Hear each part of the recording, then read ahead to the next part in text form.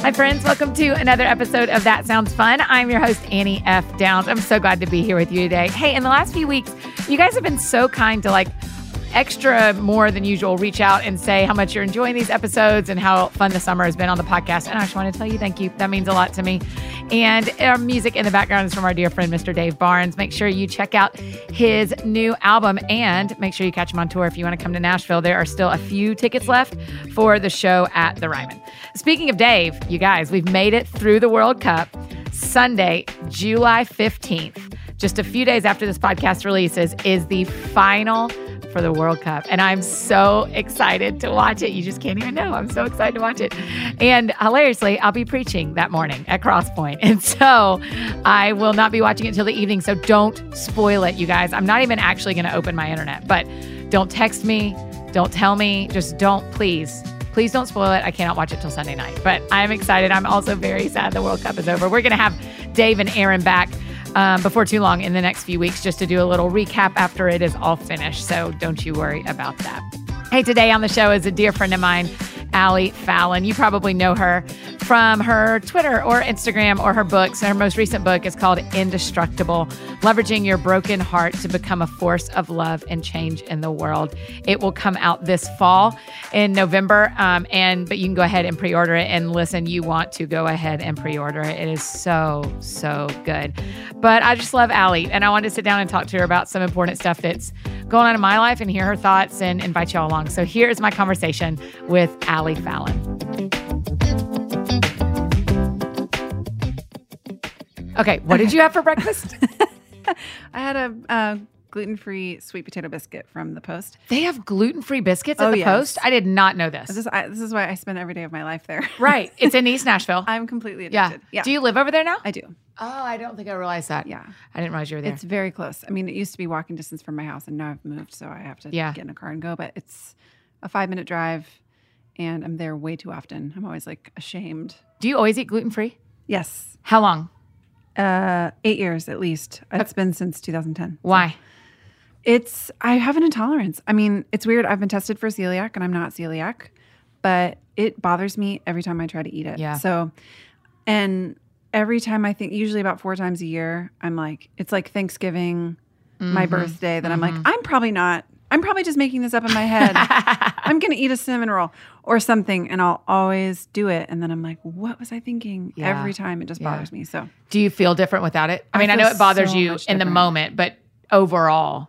Well, here's the thing is that it takes my body about 72 hours to fully. So if I accidentally eat gluten or if I cheat or something, it's like a full 3 days of my skin breaks out. And it happens to me a lot when I'm traveling where I'll accidentally eat something. Yeah. I immediately know I'm digestion off, here we go. My skin. Yeah. And then I'm oh, okay, well. Yeah. So you just got back from Thailand. I did. Did you, because Asia's almost gluten-free, right? Well, you would think. Yeah, I do think. I'm going to Asia tomorrow, but so actually, I don't know. And I don't know. It's hard to know when you go a place because I was only on the ground 6 days. Right. So it's hard to know if the experience I got is really an authentic experience or whatever.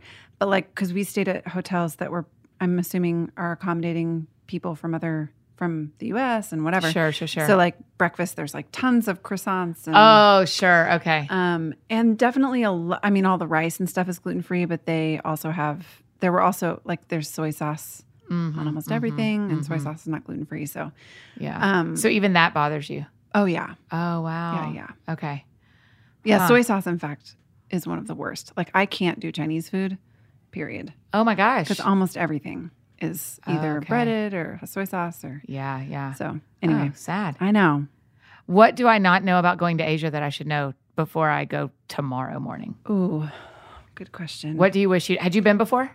Yeah, I had been to China, but it had been a long time. Okay. And what should you know? Their sense of personal space is quite different than ours.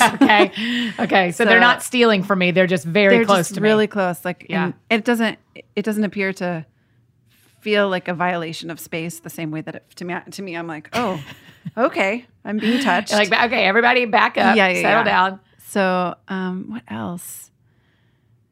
I'm just always amazed. I think I felt this way in South America too, but how fast traffic moves and how fast things move, and nobody's phased. You know, you're in a car and you're like, this feels like I'm like on a death ride. Yeah. But why is it important to you to save up not only your money, but your calendar to travel internationally?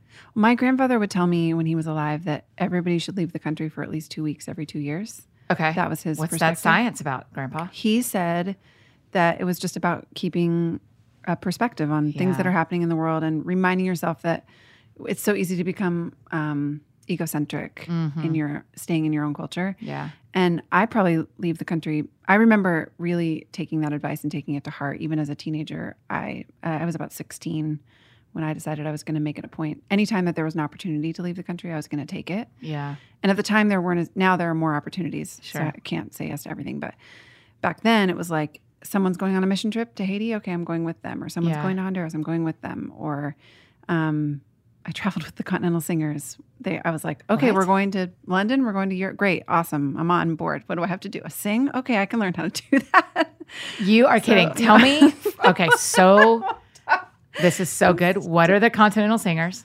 It's like Jeremiah people or Up With People. Have you not heard it? This is No. like, okay, it used to be like really popular in the 70s and 80s and then 90s. It's like a Christian thing? It's It's okay. like I was picturing like a Disney World, like one of those troops at Epcot. This is the way that I explain it to people, which sort of, I feel like maybe overstates it and makes it seem cooler than it is. Okay, good. Go but there. Like if you picture like Broadway musical mixed with gospel message altar call. Okay. And mix them together. And it's that's like it. Contemporary Christian music choreographed with a choir. Like you're like singing Christian music and dancing and yeah, I mean it's Great. about as cheesy as it sounds. No. I was in choir the whole time I was in middle school and high school, and I was in chorus at school. Okay. And so we did choir tour where we did a Broadway show and went and performed it for other youth groups. Yeah, totally. Yeah. And but you get to do that internationally. Yes, you go to Europe and people think calling. you're famous. Like it's the most. You're like, I'm so not famous, but then people are like asking for your autograph. And, yeah. And you know, we did when I was in high school, my freshman, sophomore, and junior year. There was a family from our church where I grew up that were missionaries in Paris, and they lived in Paris full time. Okay. And we would take the youth group over there every spring break and do that. Yeah. And do performances and just sing and dance. It was just the really 90s, everybody. Liberating. Okay, so you get to go international with them a lot. I did, yeah. And then now with the work I do get to travel quite a bit, and that it's always really satisfying. I would say even from this Thailand trip, the biggest takeaway that I came home with was, because let me back up a little bit and say I went with an organization called Rescue Freedom. They're fighting human trafficking specifically as it relates to women and girls in the sex trade. So I was struck by how culture has, in a wider sense, has made allowances for things to take place that the culture of the world, the culture, not just the Thailand culture, the culture of Thailand. And I should be careful because I'm just speaking with limited knowledge and understanding, but based on what you saw, and what we saw, there are a lot of cultural practices in Thailand. For example, it's very common for men in Thailand to have a mistress, or we would call it a mistress. They call it a minor wife. It's also incredibly common for men to be engaged in prostitution. I think the statistic was 94% of Thai men regularly engage in prostitution, which I found a strong parallel between the statistic in the States about men participating regularly in pornography. I just thought to us, the statistic about prostitution would feel incredibly striking. And it does, yeah. And I actually do think for me as a woman, the pornography statistic sounds striking too. But when you are in the wider culture, I don't think it seems quite so striking to us. In fact, it's like a regularly accepted, if you look at culture, TV and media and stuff, it's a regularly accepted practice that men are engaging in pornography. And not just men, actually the statistics are rising for women. Oh my gosh, well. insanely rising. Yeah. All that to say, Barna has some great research on it if people want to go read about it. Okay. I would love to do some more reading about it too. I feel like my eyes were opened on this trip. But all that to say, the takeaway for me was we have to be really discerning as we look at what's accepted in the wider culture, because we're so impacted by culture. It's like a fish in water or like reading the label from the inside of the bottle, as my friend Don likes to say. Oh, wow. You can't see it as clearly as you can when you're an outsider stepping into the culture and you're like, oh my gosh, this is horrific and horrifying. And this is really costing people their soul and their humanity. But you can tell that when you're inside of it, it's like, well, these are the boundaries that we're operating inside of. And so we're just making the best decision we know how, given the parameters that we've been given. Yeah. And it just made me think, like, I wonder how, if I were to step back as an outsider and re-examine my own culture that I live in, what different choices might I make? And how am I making allowances for things that really would be considered, if I had a different perspective, might be considered evil, or maybe not evil, but maybe dial it back a little bit and just might be considered unhelpful, or, not conducive to the flourishing of my own humanity or the humanity of people around me. Yeah. So, things become normal to us. And like, I don't know. I mean, I've thought of a couple of examples since I've been home, but like the consumerism of making purchases without knowing like where were these clothes made, or what went into, what all is involved in my making this purchase. To me, it's like flippant, whatever, it doesn't matter. Everybody shops at Forever 21 or whatever. Yeah. I don't shop there, but you get the point. Yeah. Anyway, it just has caused me to pause a little bit and think about. Do you know John Mark Comer at Bridgetown Church? Yeah. Okay. He's a good friend. He's awesome. Yes. I love him. When he was on the show in January, he talked about Sabbath, and he said one of his big disciplines of Sabbath rest is not shopping on Sabbath. Oh, yeah. He's like, we have to push against the culture that says we have to go and do, and that we have to buy every day. And he's like, if we all bought 1/7 less than we buy, people would be treated more ethically that were making the products, and we would have more money to buy things that were made more ethically. And I think their church leads the way. And so, I just think the world of him. And I think their church leads the way in so many areas of justice and right living. And consumerism, and the way they talk about clothing. And they don't play around. They're like, if you believe the gospel, if you follow in the way of Jesus, you should be shopping differently. 100%. And I'm always like, oh man, I know. Gets me right in the H&M. It's right. So true. It does. I'm always like, oh, like I just bought an Atlanta Braves shirt to go to the game. And never one time did I think, I just picked which one I wanted. Right. Yeah, I know. And I am the problem, Allie Fallon. I'm the problem. We all are in our own ways. And I think that that's all that we can ask of ourselves, is that we're constantly examining and re-examining, because it's easy to justify. Do you know what I mean? It really is. And nobody would think you were crazy for being like, in fact, the majority of people you talk to in this country would be like, I would never think to figure out where that shirt was made. And after a trip like yours, when you come back and someone goes, okay, but like, what is me buying a different shirt? How's that going to matter? How's one person stepping into the system make a difference? What would you say?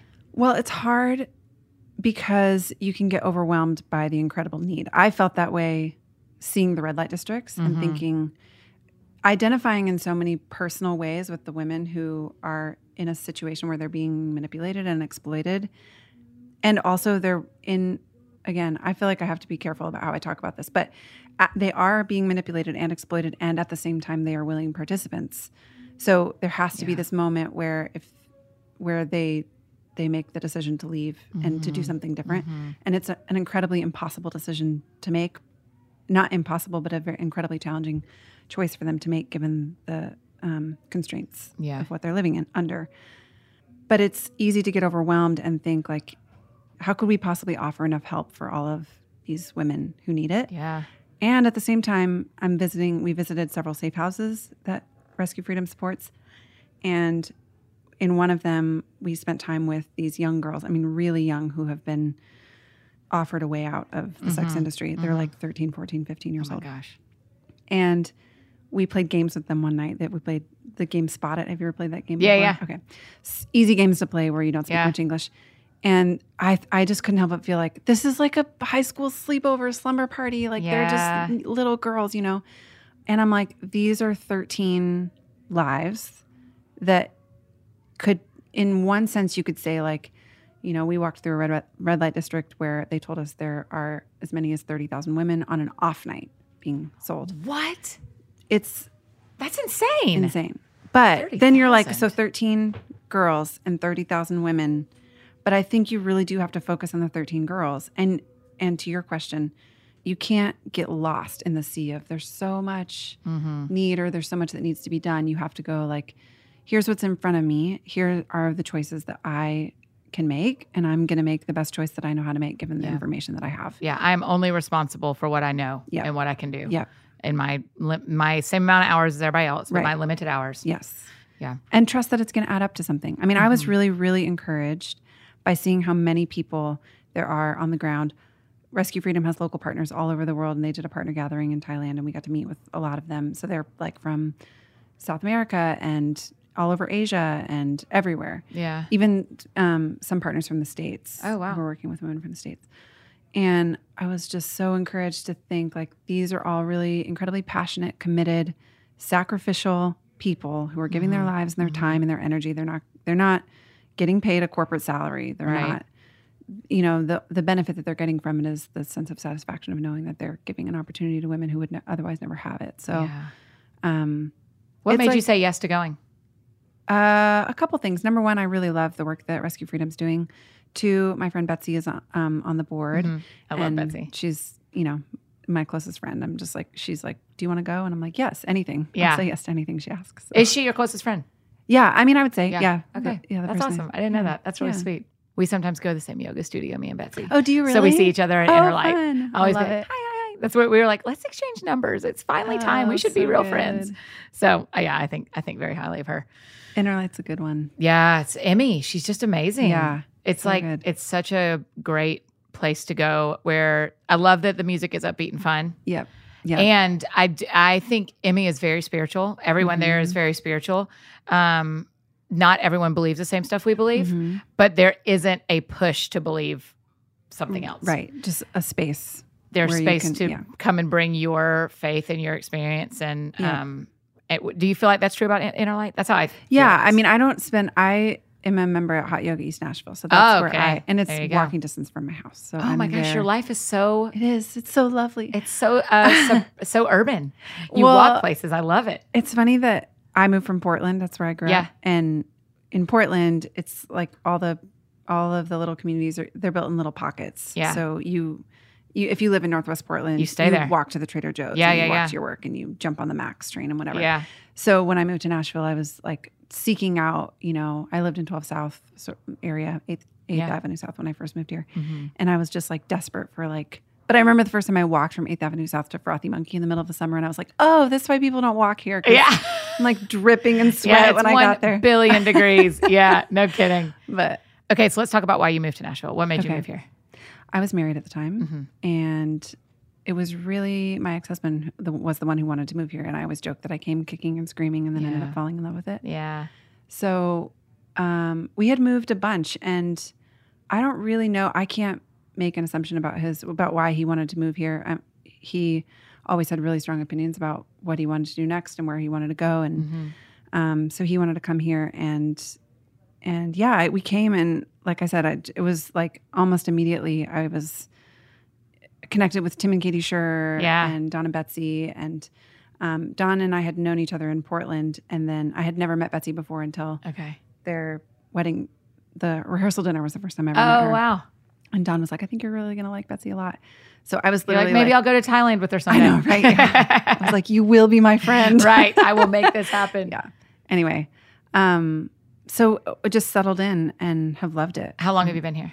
5 years. Year is that? 5. August will be 5 years. Yeah, August will be 10 years for me. I was about to say, I feel like you came, I remember y'all moving here. Do you? Because I remember before you were here, when we did the Quarter Life Conference. Gosh, I forgot. I know. That's where we started being friends, Allie. I totally forgot about that. And so I remember knowing y'all from there and then y'all moving here. Okay. And so, this is so bizarre, but you and I we got coffee one time. Do you remember we got lunch? Yes. Right when you moved here, I think. Not long after you moved here. Yes. And so I remember what else was going on that week in my life. So that's how I know. Got it. Okay. I'm a wackadoodle What else was going on? It was where I was in a book. I remember where I was in a book. Okay. And so I remember, and so then I was going, I bet that was about 5 years ago. How funny. Because that's when I was working on this particular project. Yeah. So that's what I just remember. And it was hot. And I remember carrying, my bag was heavy. I mean, I have the weirdest memories, Allie. Sorry. I don't have a photographic memory except when I do. Yeah. Right. And then you just like a memory. And then like I know I can see the whole thing, see what you were wearing. I can see where you're sitting. No way. Yeah. The whole thing. That's crazy. Our friendship is just memorized in my heart. I will say that period of time in my life, for a lot of reasons, and if someone reads the book, they'll understand more. Yeah. But for a lot of reasons, is very blurry to me. There's a lot that I don't remember. Yeah. So it's funny now. I'm like, oh, I actually do have a decent memory. Do you know what I think is interesting? One of the things I'd love for you to talk about is I feel like your voice was never blurry. I would have never gone like, Allie's voice was blurry. But your voice is so clear now. Oh, thanks. Like what you say online and what you write, you are like so clearly you. And I feel like I feel like that has... It's incredibly different. Yes. Almost like when I read Packing Light, which was my first memoir that came out. That came out when I was married, so 2013. It actually came out the year right when I moved to Nashville. Yes. When I read that, I see so much of him. Like I see the things I was saying because I knew he wanted me to say them. And I don't know if someone else would notice the difference as much. Sure. But it definitely, now I feel so much more freedom to speak. Because y'all are divorced now. Yes. Right. And you're not remarried yet. No. Yeah. What has it been like being single again? Oh. Well, I have mixed feelings about it. It is an interesting thing to be single again after having been married because for a lot of reasons. Number one, because the veil is lifted. Yeah. It's like before you've ever been married, there's a certain level to which you don't know what you don't know. You don't know what you don't know. There's an anticipation to marriage. There's also, I think it might be different depending on age too, but when you're younger at least, and you haven't really had your heart shattered into a million pieces, there's like this beautiful naivete that just you can just sort of like fall for someone and have this, it could be talked about in a negative way, but I actually think it's really positive to be able to like just have rose-colored glasses for a person and just like really love them and like hardly even see their flaws. Right. That is just the jig is up. Like, you're like, we're going to just hurt each other really badly no matter how this goes. Like even people who are really well-intentioned, like you just kind of know what's coming. And so the dating thing is more like careful stepping, everyone. Nobody make any sudden movements. Yeah. Put your hands up. Yeah. Just look right at it. Just don't make a sudden move. Yes. Yeah. So you just are much more careful, which I think, I've tried to strike a balance there too, because I do think there's I say in the book, you can either be in control or be in love, but not both. Yeah. And I think there's an element to which... that ruins my life today. Go ahead. It's like, you have to be able to relinquish the control over like, I'm literally surrendering the control that I might get hurt. I will get hurt. Like if you let yourself fall in love, you will get hurt. So how do you learn to respond to hurt in a way that's constructive? That's really what the book is about. Like, how do I learn to take the hurts that are inevitable in life and to turn them into something constructive and actually use them to make me stronger rather than feel more fragile. Yeah. So how do I do that? And then how do I become more discerning about the people who I let hurt me? Because I think there's a difference between being hurt by someone who knew they were going to hurt you and was being malicious about it and being hurt by someone who's really well-intentioned and well-meaning and just didn't know that didn't know that what they did was hurtful to you. So I'm learning the difference between that. And now I'm in a committed relationship. I have a boyfriend who's really wonderful. And I think that has been one of the most healing and constructive things about our relationship is those moments of repair. Yeah. When it's like, oh my gosh, that thing you said or this tension we had or whatever, I feel really wounded. This is a tender spot for me. And to have his response be, I'm so sorry, I didn't know. How can I love you better in the future now that I know that? Yeah. I'm like, this is a whole different way of being hurt, I think. Yeah.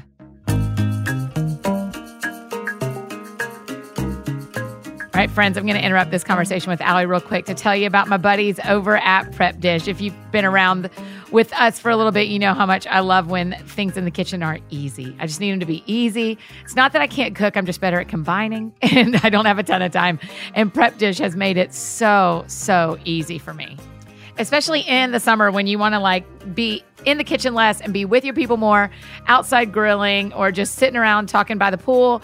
This is a great way. Using Prep Dish is a great way to save time and be efficient in the kitchen. Eat healthy, whether you want to do gluten-free or dairy-free or paleo, however you eat. I'm a weird eater, but some of you guys eat totally normal, can eat everything, and I'm jealous of you. But I love stress-free, good meals. And Allison over at Prep Dish, who is, I just adore. I just think we just have an Allie full episode today.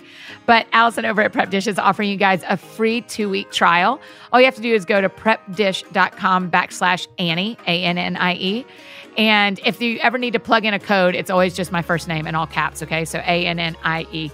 But Prep Dish is just a healthy subscription-based meal planning service that I think will help ease up your summertime plans and give you more time to do what sounds fun to you. So whether you want to try the roasted vegetables or the turkey and zucchini lasagna, there's just a lot of really, really great recipes that they have for you. So make sure you check out Prep Dish. Again, go to prepdish.com/Annie and your first 2 weeks are free. This is a no-brainer. It's so easy and fun. So let's go prepdish.com/Annie. Now back to my conversation with Allie Fallon. Talk about I think one of the most interesting things I'm seeing in my life, and I think it must be true across the board as my counselor and I talk about it. And as I look at my friends and as I look at friends like you who have suffered greatly and have come out of it a healthier version of you, and that has attracted someone that is a healthy version of themselves. Yeah. Right? It just feels like the more I go after being Annie and like just being Annie and whatever Annie likes and whoever Annie is. Yeah. And the men keep being better at being them too. Yes, it's true. Will you give yourself permission? It's not just in romantic relationships, but romantic relationships, because of the level of intimacy, I feel like are amplified. The lesson is amplified. But in every relationship, the better I am at confronting my own shame, learning how to lift my own shame, so that I can be a better version of myself, the better I am at holding space for myself, inevitably the better I am at holding space for someone else to have an experience of themselves that is deeply human. So we're not perfect. And when the less intimacy there is in a relationship, the less closeness, the more you can put on the show. That like, I pretty much got it together. Of course I have my moments like anybody, but I'm, like I can pull it together, no problem. Yeah. Then the closer you get, like notice how you go on a trip with a friend and now suddenly like the tensions are turned up because you're in the same hotel room and there's nowhere to go. And the same, and in a romantic relationship, because of the way our attachment wounds show up too, it brings all of our primal instincts into the relationship. So now it's like lighting a firework inside of that. So you'll start to see your weaknesses be amplified, your fears be amplified. Everything gets amplified in a romantic partnership. In order for there to be healing. Right, exactly. Right. So in order for there to be healing, but you learn that the better job that you can do at finding that healing for yourself, the more space you offer someone else to have an authentic experience of what it's like to be human. Meaning that they're going to have moments where they are angry or sad or ridiculous or or like insecure or whatever, because that's all part of the experience of being a human. And when you're trapped in your own shame and someone else has an experience of being angry or sad or insecure, you take it personally. When you're not trapped in your own shame, you just go, wow, I see you. What a miraculous thing it is to be here and alive and in my life with my whole heart. Like, it's terrifying, isn't it? And painful and amazing. Yeah. And when you can do that for someone, it's almost like the feelings that we spend so much time trying to avoid, like those intense feelings because we aren't sure where they're going to take us, they move through us much more quickly and they alter us and change us and heal us. They are the healing agent. They're the things we're avoiding. And then when you let it just kind of move through you, you're like, oh, that's all I needed to do was just have a good cry and now I'm better. Yeah, right? Yeah. I was talking to our mutual friend, Miles. Oh, yes. And I was saying to him about a relationship, I was saying, what the magical thing in this is me. Right? Yeah. Because I am being who I want to be. Yeah. And the whole thing was magical, but the factor that I get to carry no matter what relationship I'm in is me. Yeah. And I am, thanks to Onsite and thanks to therapy and thanks to God, I said to someone the other day, it is so kind to me that God, in all the things he has to take care of, takes time to heal me. Yeah. Right? Yeah. Like takes time to walk me out of my shame. Totally. So that I can be a better human with a whole heart in a relationship. Yeah, exactly. And then to sit with Miles and go, you're watching this. You see this thing that's going on. Yeah. And you know that I'm the magic spot. Like I'm the one. I'm the, and so's the dude and so's the story, right? But this is why we need to have coffee. Because we need to really talk about all this. But yeah, it's that shame is the thing that tries to tell us you can't do relationship. Right. Or that even tries to tell you you can't have a moment of weakness or vulnerability or a moment in a relationship where you're terrified to tell the truth or where you have a meltdown or like actually all of those things. I talk about this in the book, but I think we get this idea in our head that our job is to make a relationship work. That's where the shame comes from because how old are you? 37. Okay, so I'm 35 and I have like the shame story for me is like you are 35 years old and you can't freaking make a romantic relationship work. Yeah. Even a marriage. You couldn't make that thing last. So that's the shame story. And the truth is it was never our job to make the relationship work. That love has been doing its work in us all along, regardless of single, married, whatever. I have a friend who says getting married is a lateral move. And I feel like that's sort of true. Yeah. Like the sentiment rings very true to me in the sense that we are all doing the same work, regardless of whether we're single or dating or engaged or married or divorced or whatever. The work is the work is the work, which is how can I show up in my life with my whole heart? Yeah. How can I learn to use my voice and speak up and become more of who I am? And of course, in a romantic partnership, the challenges become different. Like, and yours is long distance, right? He doesn't live here, right? Yes. Yeah. So, but the challenges for each of us are different. You know, like I have friends whose husbands are on the road all the time, or friends who wish their husbands were on the road all the time, and they're home all the time, or friends who had babies really young, and so they've got responsibilities. You know, like they've got 4 kids in the house and have responsibilities that I can hardly get myself fed and out of the house in the morning, and I've got friends who've got to like get. People. I know. I think about that all the time. When one of my married friends is like, I know you're so busy. I'm like, I am busy. Yeah. Also, you got 5 people ready today and I got me ready today. So I recognize, I mean, because I do think single, and you've probably experienced this too, but I do think single women at time and men are given this narrative of like married people are so much more busy than we are. Yes. And no, but like, yes. I mean, a little bit, if you've got 4 kids and a husband and a dog, like you probably have more on your plate than me. Well, I just think it's different. Yeah. So like, cause I had this thought when I came home from Thailand. Yeah. Like I'm coming home with 3 of my close girlfriends and all 3 of them are coming home to husbands and 2 of them, all but Betsy and I, are coming home to kids. And I was just thinking, what a weird thing it is. On the one hand, I could feel really sorry for myself because I'm coming home to an empty house after a really crazy trip. I'm feeling really emotional. I'm exhausted and lonely and wish I could talk to someone and get a hug and whatever. And Matt's in LA and I'm here and you know, I get home at midnight. So I'm like not really feeling like being on the phone for hours. Yeah. And I could, on the one hand, feel like, oh, this is awful. Like, I can't believe I have to be single. On the other hand, there are a lot of perks. Like you're talking about to being single. Like I come home and I can like do my laundry and nobody's needs anything from me. Couch. I don't have to make food for anybody. I can lay on the couch and watch TV and rest and whatever. Yeah. And so all that to say, the challenges are just different and the perks are different and the benefits are different. Yep. That's right. And it's like, I think we could get bogged down for each of us in all of our lives in thinking about comparing to other people and thinking like that person has a busier schedule or like they have more time in their schedule than I do, or they have more money than I do, or they have more resources, or, you know, wouldn't it be nice to have a parent who could open XYZ door for me or whatever. It's like you can get bogged down in all of those details, but instead the challenge for all of us is exactly the same. Like, how can I show up in my life with my whole heart? How can I become more of who I am? How can I chase down my demons and figure out a way to overcome these bad habits that are getting in the way from me being who I really want to be in the world? Yeah. And for each of us, those challenges look different, but they all mean the same thing, basically. Yeah. So, you know, for my one friend who started having kids really young and she's got 4 kids in the house, her challenge looks really different than mine. It looks really different, but it's not easier or harder. Right. It's just, it is what it is. It's holding both those things. I read on an Insta story, someone screenshot a picture of a book and it said, loneliness makes way for intimacy.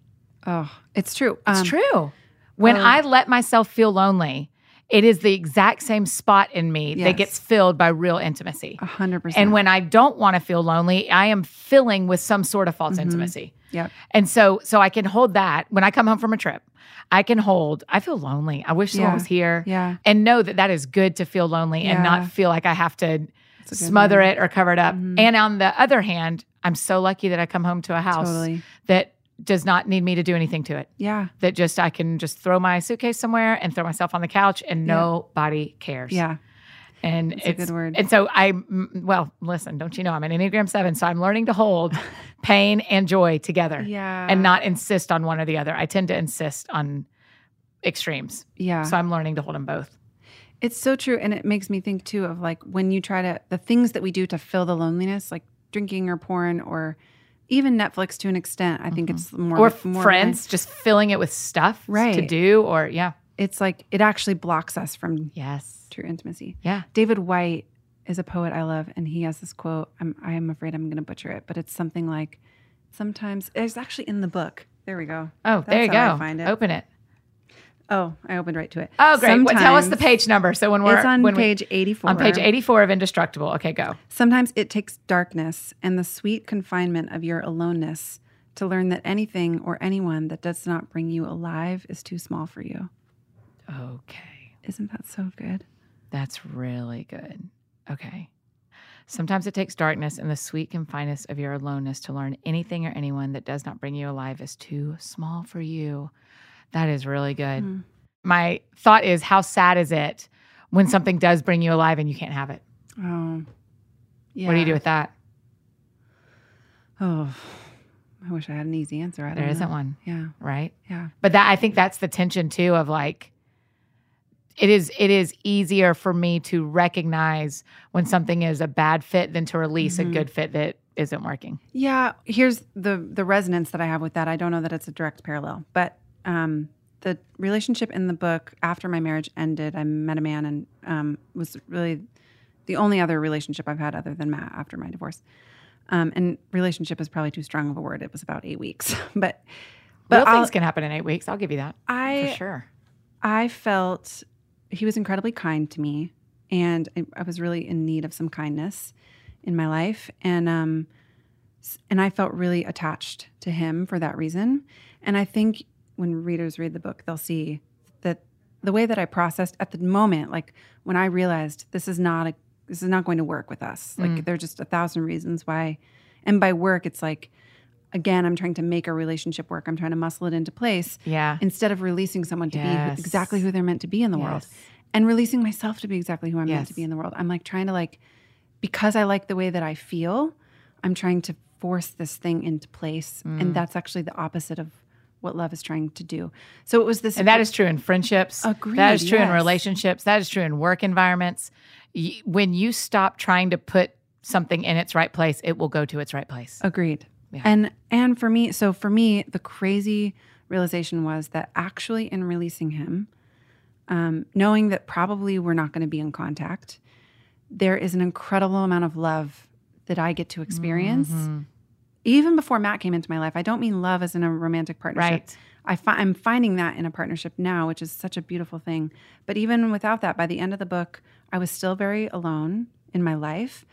But there was so much love. It was like oxygen rushing into places in my body that it hadn't been in so long. And I use the yoga analogy a lot there too. It was like somehow the experience with him had opened up this space for me to see myself differently and to experience the world differently and to just let myself feel only gratitude for that. And Marianne Williamson has this she talks about how relationships don't really end, they just change form, which was incredibly comforting to me in that time too, because I thought it felt unbearable to me to have my marriage end and then to feel what I felt for this person and then to have that end too. And instead of thinking of it as an ending, I took her advice and thought, it's really not an ending. It's like, I'm going to let this relationship change form to be exactly what it's meant to be. And the form it's changed into is we're not in contact, but I will always know about his deep care for me and his heart for me. And that's enough. It doesn't take the pain away completely and it doesn't take the loneliness away, but I love what you said about loneliness being it's like the fertile soil for true intimacy. It has honestly made me go like, love when I feel lonely. Yes. Because I've gone, oh my gosh, I have made a way for intimacy in my life that I used to not do. Yeah. Look at you. You're so freaking lonely. It's so good. Yeah. You are making a way for good and a good place for intimacy. And not to be super cheesy Christian-y, but then I say to the Lord, like, you got to fix this. Yeah. I'm being Annie. I'm doing the best I can.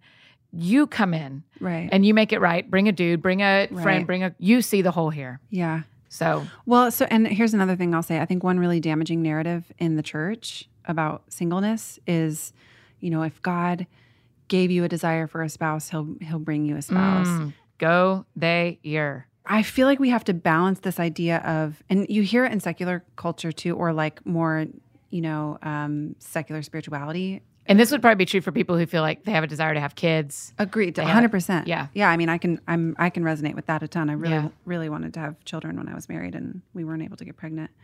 So, and who knows? I mean, it's just a thing. It's like, who knows whether that will be an experience that I have or not. Yeah. And for you, I'm assuming that you have a desire to get married. Who knows? It's like we could try to predict, and we would be so arrogant to try to predict. Right. So there's a certain amount of creating a life that is meaningful to you that you have control over. There are the things you can do. And I really 100% believe in the law of attraction, that like the more work, just like we were talking about earlier, the more work I do on myself, the more healthier I get, the healthier person I'm going to draw into my life. That rings really true for my experience. So you can do all of that. But if you're doing it with an agenda in mind, with an outcome in mind, and I talk about this in the book too, how you can go in and do all the good things. I mean, I did it in my marriage. Like when I look back at myself in the beginning of my marriage, of course I can find ways that I was flawed. Of course I can. I can think of like decisions I made that I wish I wouldn't have made or whatever. But like I had really good intentions. I wanted to be married. I wanted to be a good wife. I wanted to be in love. I wanted to have a family. And if you go in doing all the good things thinking this is going to guarantee me a certain outcome, you set yourself up for tremendous disappointment and for a resentment. Beyond. I felt this like resentment.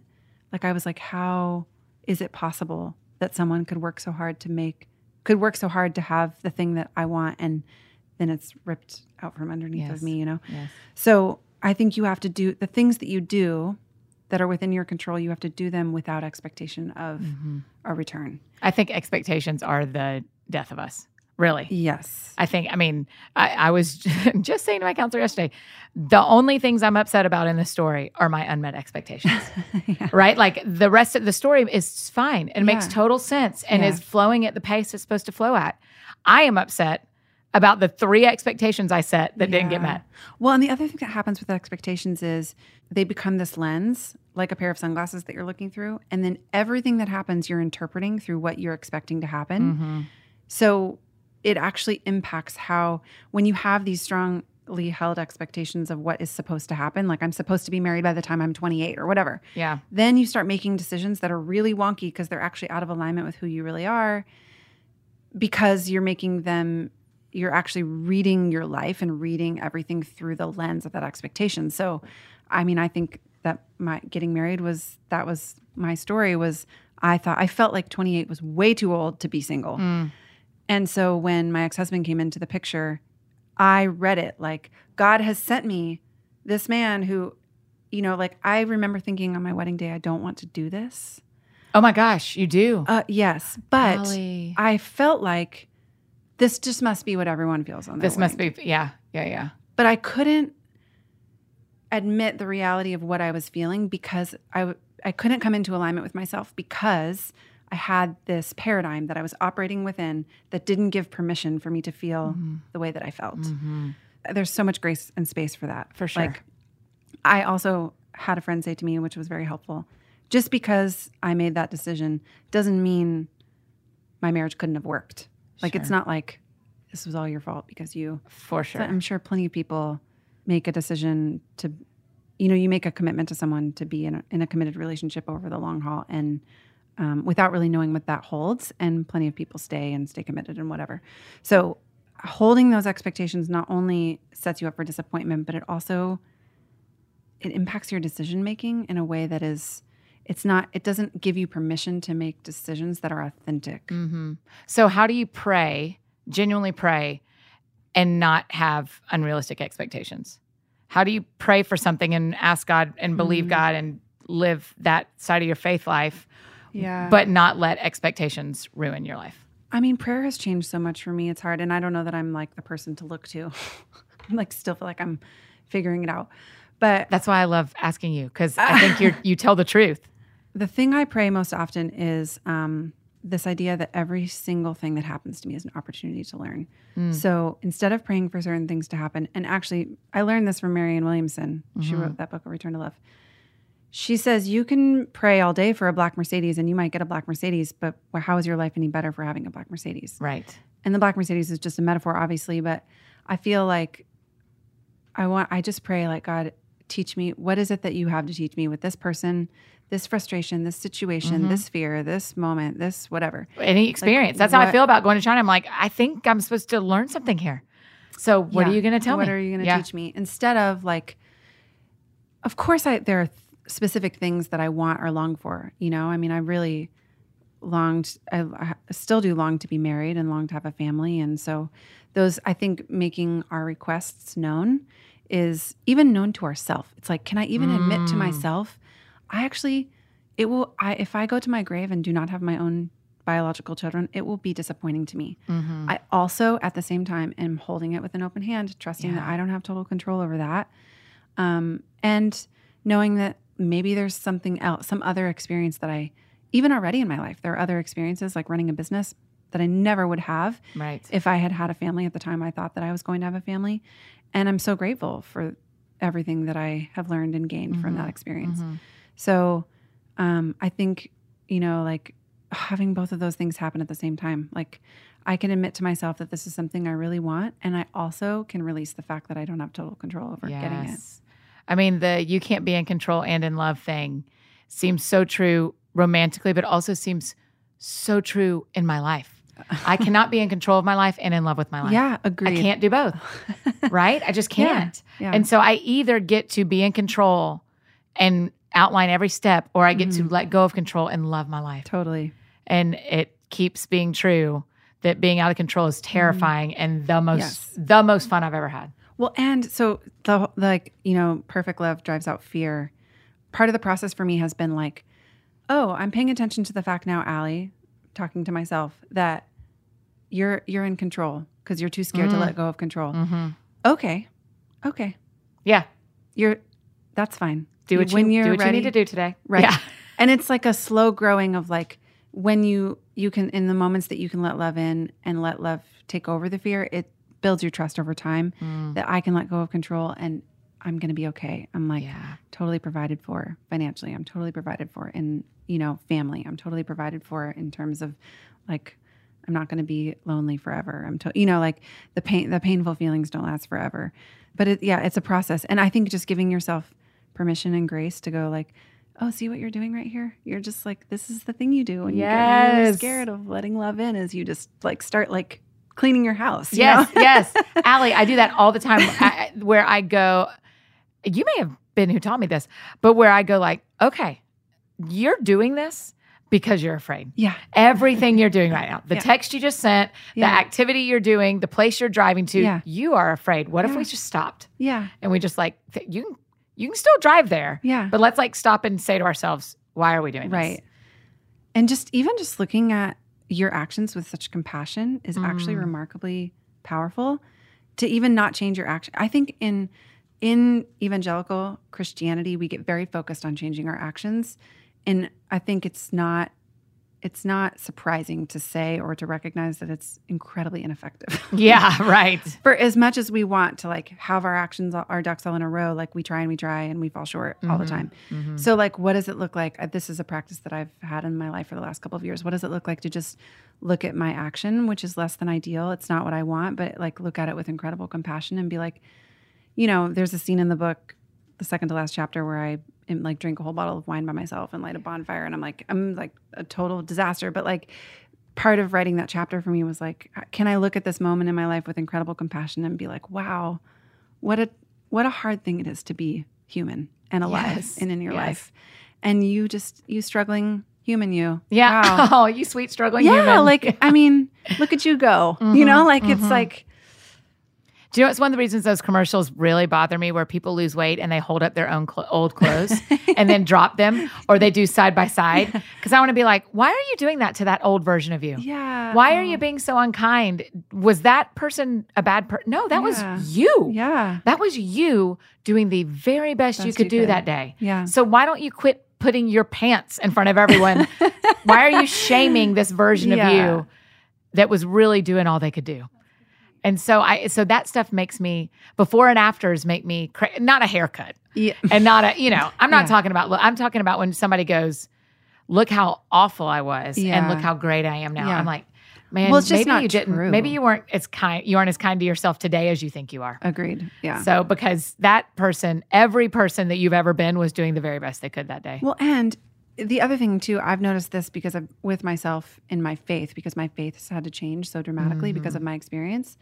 And if I look back on the version of myself 5 years ago, and that even like the misguided way that I was interpreting my faith that caused me to choose the marriage that I chose or whatever, if I think about that with a really critical eye, it's no different than me looking at someone else who's standing in that same position and looking at them with a really critical. It's the same thing. It's the same. I can't have compassion for other people until I learn to have compassion for myself. Yes. So it's like this incredible release to be like, wow, she was just trying, like, sweet girl. That's she it. was trying so hard. That's it. That's exactly what I say about old versions of my body, mind, and spirit. She, bless her heart, she literally was doing the best she knew how to do, and I will do nothing but celebrate her. Yeah. I will never, someone else can shame other versions of me. Best of luck. Yeah. I don't care. I mean, she got you here. I would not Badass be here. woman she That's is. right? Like she is the one who decided to go to counseling. Yeah. So bless her heart because she recognized that she needed help. Yep. And I could not be and because in 10 years, we'll look at 37 and 35-year-old us and go, bless her heart. Bless her heart. She was doing the best she could. Yeah. Right. Totally. And so we just, shaming old versions of yourself. When I shame old versions of myself, it tells me way more about me than it tells me about that old version of myself. Totally. Then I go, okay, then actually you haven't been able to lift off shame. Right. You actually are still really under shame. Yeah. Because you're looking to push this shame, whatever it is you feel is deep in you right now, onto some other version of you. Yeah. Yeah. And I'm like, no. We don't do that. Yeah. We're indestructible. We are. As you teach us. Why? Tell me, in Indestructible, who are you writing for? Me. I mean, I dedicated the book to myself, which was such a... I dedicated my new book to myself. Oh, did Hold you on. really? Yes. That's amazing. I'm going to prove it. Keep talking. But I just know. I mean, it's funny because right before I submitted the manuscript, I wrote the dedication page, and I love it. This one, dearest, is for you. This one, dearest, is for you. Mine This one, I wrote it for me. To me, the love of my own life, and to anyone else who's had to fight like hell to save her own soul, we are spectacular. You are spectacular. Yeah. So it's for you. It is, yeah. And anyone else who, has had to fight like hell to save her own soul. Yeah. For anyone who feels like they, have royally messed up their life, and for anyone who feels like there maybe isn't a way out, and for anyone who wants to still believe that there is a way out. And I think it's for people who just want to read a beautiful book. oh, thank you. I mean, it's just the piece. I haven't read the whole thing yet. I'm taking it with me, but the pieces I've read, it's just you've crafted a beautiful story out of your pain and suffering that is really relatable, whether you're single or married or young or old, or it's just a really beautiful, it teaches you how to be a better human. Thank you so much. That's a great compliment. Well, The biggest piece of feedback that I keep getting from people is they read it in a single sitting. So I feel like that's a good sign. Like, can't put it down. I do think not everybody will resonate with the details of the story, but I think the sentiment is just like the struggle that it is to be alive. I mean, that's all we know how to write, correct? Is the only thing I know how to write is my story and hope that pieces of my story. In fact, in the new book, I make a real point of going like, I need you to love your story because you don't need to go after mine. Yeah, exactly. Like you can read this and connect with it.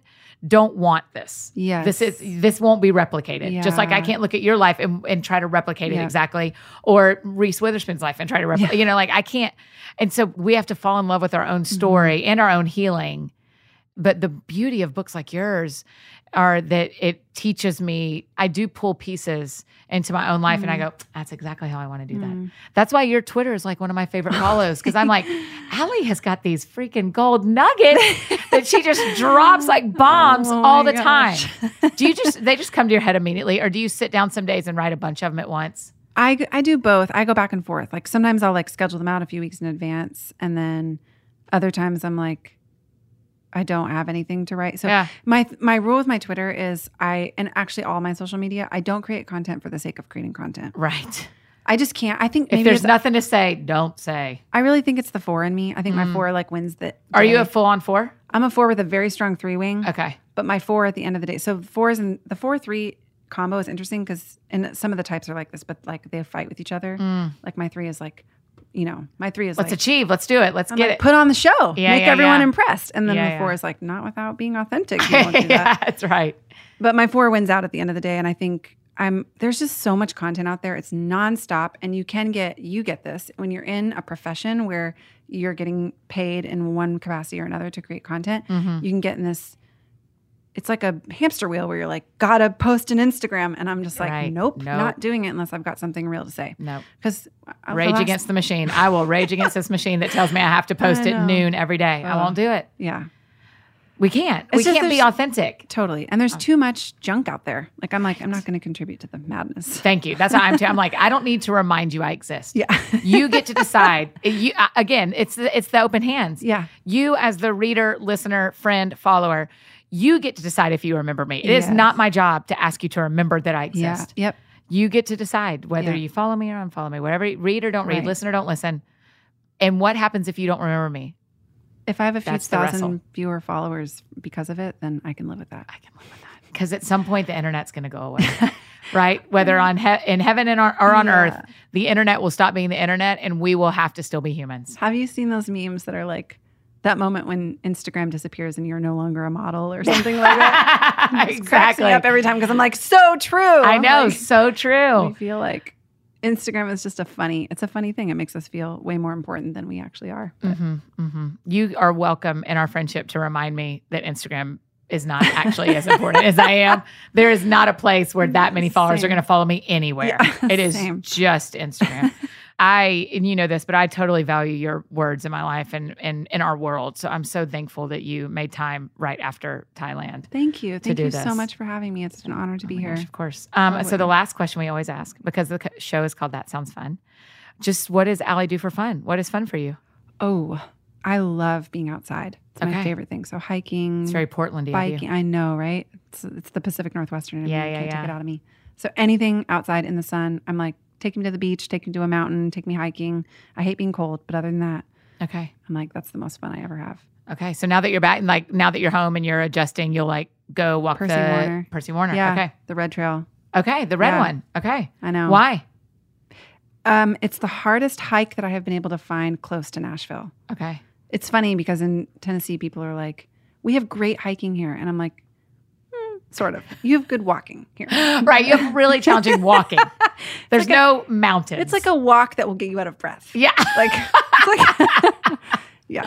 You're exactly right. Yeah. I haven't done the red one. Can we? This is for real. Can we do yeah. the red one I would sometime love it. this summer? Let's do it. Totally. Okay. I think Yeah. that'd be great. I That's really love getting sweaty when I'm prepared to be sweaty. It's so good. I don't like it when I want to like look when I'm trying to make an Instagram. Yes. I don't want to. But when I'm like working out, I love hard. So I will do no Instagram stories of you while we're thank sweating you. on the hike. Thank you. We'll take a Perfect. before picture. How Okay, about yeah, that? yeah, we'll do it before. That's great.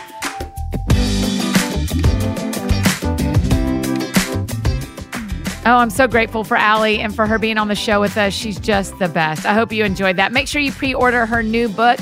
Head over to Amazon. It is there. You know what's great about pre-ordering? It does a couple of things. I don't even know if you know this. Maybe you do if you follow some authors. Number one, the reason that pre-orders even exist on Amazon is it helps Amazon know how many books to have. And the worst thing that can happen is when Amazon runs out of books. It's terrible. And so if we go ahead and pre-order Allie's book, it says to them, hey, look, we've got this many people who are already saying they want to buy it. That means we'll have X amount more on book launch day. So it's really helpful for the author. So if you can go ahead and pre-order Indestructible, I think you'll be really, really glad you did. It'll help Allie, but then also what makes it so fun is you probably will not remember that you have a book coming to you the week of Thanksgiving. And so go ahead and pre-order it, and then it'll be to you at the end of November. You'll have something fun to read over the holiday season. You can go ahead and order a couple if you have people you know you want to give gifts to, and just go ahead and they'll show up at your door. Do you keep a spreadsheet of all your Christmas gifts like I do? Is that insane? That way I don't give people the same thing year after year, but I would go ahead and put Indestructible on that list for a few people. Pre-order it. It'll show up in November. Make sure you pop over to Allie's social media and give her a follow. Tell her thanks for being on the show. Her Twitter, you can find linked in our show notes or over on my website where we talk about the whole show. Her Twitter handle is Miss Allie Fallon, MissAllyFallon. So make sure you check her out, give her a follow, tell her thanks for being on the show. If there's anything I can do for you, you know I'm embarrassingly easy to find. Annie F. Downs, F as in fancy, all across every piece of social media, wherever you need me, Instagram, Twitter, Facebook, whatever makes you happy, I will be there, Annie F. Downs. Hey, and if you get a chance and want to share this episode with a friend who you think would appreciate Allie's words and her heart, that would just be awesome. It helps so much. The only way we get in front of new eyes and new ears is if my friends tell their friends. And so if you have a friend that you think would enjoy the show, go ahead and share it with them. And if you get a chance to rate and review the show, that would be awesome too. For the next 2 weeks, you guys, we've got shows on Mondays and Thursdays coming for you. So look forward to it. I'm going to go out and do what sounds fun to me right now, which is, what does sound fun to me right now? Oh, I have great guacamole waiting for me in the fridge. That sounds great. So that sounds fun to me, to eat some guacamole with a cucumber. That's been my new favorite vehicle of choice. So guacamole and a cucumber are coming my way. You go out and do something that sounds fun to you as well. And we will see you Monday with Russ Ramsey.